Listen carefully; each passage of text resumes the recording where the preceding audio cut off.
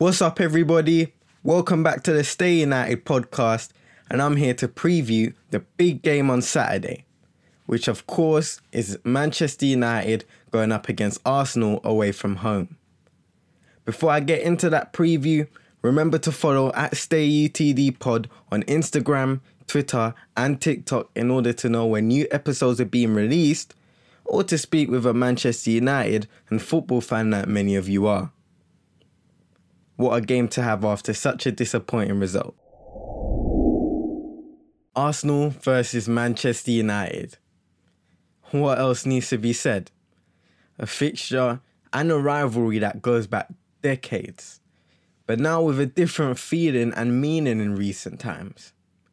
Both teams haven't seen the success they expect to be seeing, but for Manchester United, this season there has been a high level of optimism because of the form we were able to put together after a disappointing start in the league, as well as the position we find ourselves in today. Obviously, we were first also, so there has been this type of hope that maybe this team has developed into a mentally stable group that is able to perform under pressure. There has been development, no doubt about that. But there are still questions to be asked about the players and the coaching staff. For Arsenal, they're going through this sort of transitional period, similar situation to what we are in or we were in, to be honest, where they have an inexperienced manager or coach at this level. What I like about their rebuild is the fact that they are highlighting youth as something to build around. Players coming through like Emile Smith-Rowe, Saka and Martinelli are seen as stars of the future for this team, and they do have veteran experience. Yes, the performances can be inconsistent at times, but it's been the same for us really. When you are a work in progress and have some players and coaches who are really learning on the job, you're going to have growing pains and setbacks during the way. Wednesday was an example of that for us. We were so high on first place, maybe letting our expectations go a bit higher than they should be. And then we get forced to come back down a little and reevaluate where we really are as a team. This is a must-win game for Manchester United. And we're going to have to do something that we haven't done since the 25th of January in 2019 against Arsenal, which is crazy to think that we have gone that long without winning against them. The way this season has went, you would think this is an easy win for Manchester United. But at the same time, you never know. And this is what I'm talking about. A team, for example, a title contender. I know this season has been strange, but usually you consider Liverpool and Manchester City the main title contenders. And if you look back to last season, you would say there are games where you just say, yeah, they're winning that, tick it off. And there's no doubt about it. And if they lose, it's a big shock, yes. But you would think 9 times out of the 10 that the Liverpool or the Manchester Cities of the world would win that game. And for Manchester United, it's more like maybe 5 times out of 10 will win. And the others will be losses and draws. There's still that 50-50 aspect with our team where we don't fully trust them. And I'm not sure if they trust themselves, to be honest. And that's what I'm saying is, you know, these are two teams known for inconsistency in recent times. As a fans, I'm sure other fans can back me up where you can say, you're just not sure what the next game will bring. So let's talk about lineups for this game. The last performance was disappointing, to say the least, and no doubt there should be some changes for this one. But as usual, it's about striking a balance. In goal, David De Gea. Fullbacks, Wan-Bissaka and Luke Shaw will return at left back. For me at the moment, I'm not sure about Alex Telles as a player. it is early days, but I'm not convinced. Defensively, he's very suspect, and even going forward, yes, he has a good delivery, but other than that, I haven't been able to see what he offers going forward except for a great delivery. You know, when you look at Luke Shaw, especially recently, he's really aggressive and he'll cross in the ball and he does, for me, he does more going forward recently than what Alex Telles does. You can have a brilliant delivery, but if you're not making the runs and if you're kind of staying stationary, it slows down our attack. And that's what we saw against Sheffield United with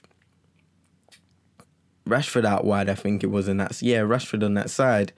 You saw him cutting forward and there wasn't really an overlapper because Alex Telles would run to that position and just stay there and wait for the ball to come to him. And sometimes you need to make that overlapping run that Luke Shaw makes a lot of the time. Alex Telles didn't make that. Centre-backs. Before the last game, Solskjaer confirmed that Bailly had a knock. If he wasn't injured, he would have probably played against Sheffield United. And Lindelof was rested because of his ongoing back injury troubles. So I'm not sure where that leaves us exactly. We'll find out in Ole's presser. But I would imagine that Lindelof will be the defender starting with Maguire against Arsenal. Midfield is a tough one because I would definitely start Fred. And I think he will come back into the team after being rested the last couple of games. But who will start with him? I would start McTominay. I would think he would come back into the team. Because Freddie's spent, a game or two out. So he's had a nice rest. I think this will be the perfect game to bring him back in. And Ole, when you think about Ole's team selections, it includes his go-to midfield is Fred and McTominay.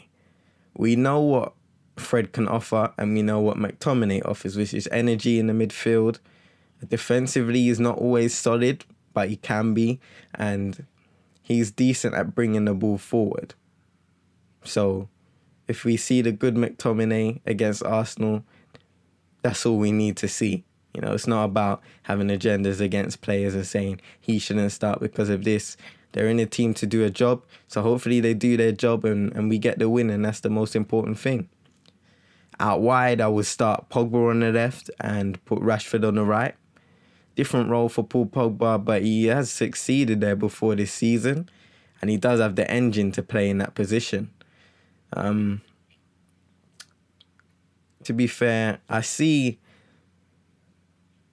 what's going to be important about Paul playing on the left is having Luke Shaw next to him, as I said before, because Luke Shaw will be able to overlap and make those runs so that Paul Pogba can cut inside or just find him easily when he is making that run.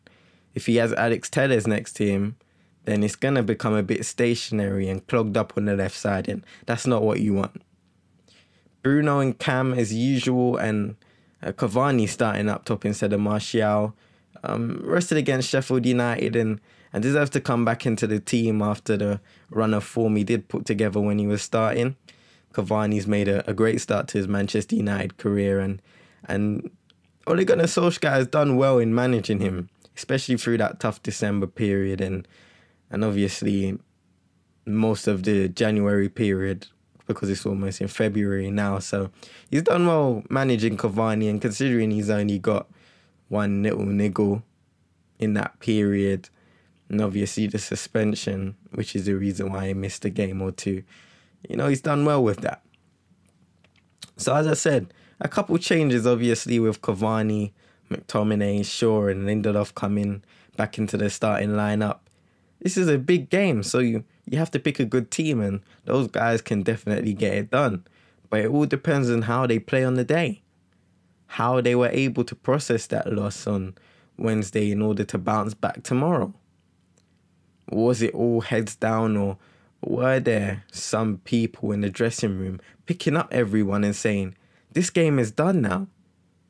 We have to look ahead to Arsenal and make sure we don't make the same mistakes that we did today.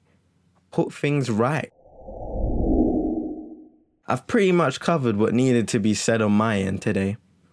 This game is important for many reasons. But what we have to do most importantly is get back in the winning column.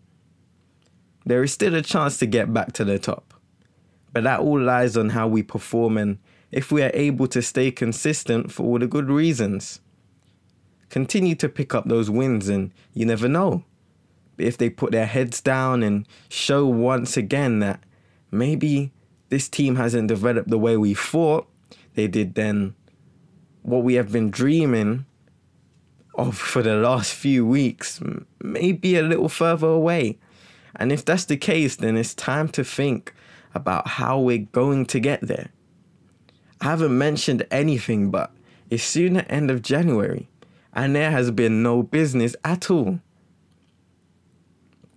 Come the end of the season, will we be asking the question, what if the board decided to strengthen and, for example, get a centre-back in? Because you can see that we now have 2 centre-backs with injury problems. Bailly is great, but injury prone. And now Lindelof has a niggling back injury that is very difficult to play with and can be reoccurring. Unfortunately, because of the lack of ambition and naivety of the board, this season could end up with a what-if question. We will just have to wait and see. Remember to follow at StayUTDPod on Instagram, Twitter, and TikTok in order to know when new episodes are being released or to speak with a Manchester United and football fan like many of you are. The Stay United podcast is on many platforms including Spotify, Apple Podcasts, Anchor, and Google Podcasts. And be sure to support by sharing the podcast to family and friends if you enjoy it. Thank you for all the support so far. Hopefully United can get back to winning ways against Arsenal on Saturday. And until the next time, stay united, my peoples.